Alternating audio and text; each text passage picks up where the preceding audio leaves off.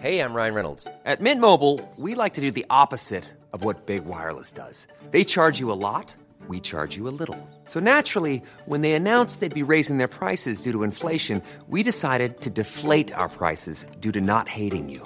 That's right. We're cutting the price of Mint Unlimited from $30 a month to just $15 a month. Give it a try at mintmobile.com/switch. $45 up front for 3 months plus taxes and fees. Promo rate for new customers for limited time. Unlimited more than 40 gigabytes per month. Slows full terms at mintmobile.com.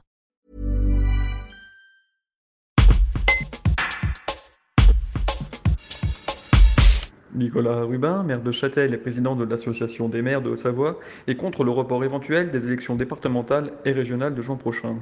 Pour lui, toutes les communes seront en mesure d'assurer la bonne tenue des scrutins dans le strict respect des mesures sanitaires. S'il espère que la voix des maires sera entendue, il sait aussi que la décision finale appartiendra aux parlementaires. Un reportage de Mathéo Noël.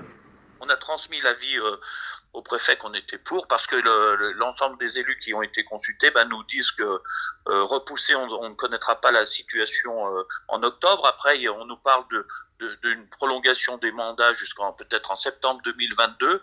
On est en capacité aujourd'hui à réaliser un bureau de vote. Il suffit qu'on mette en place des règles comme on se les a toujours appliquées d'ailleurs.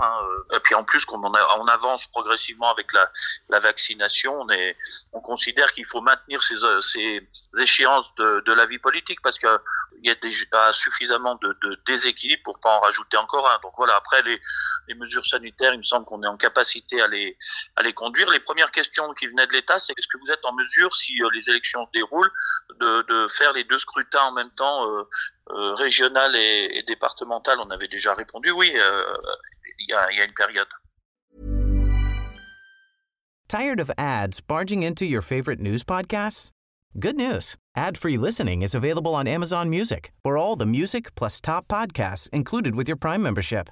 Stay up to date on everything newsworthy by downloading the Amazon Music app for free, or go to amazon.com/news ad free. That's amazon.com/news ad free to catch up on the latest episodes without the ads.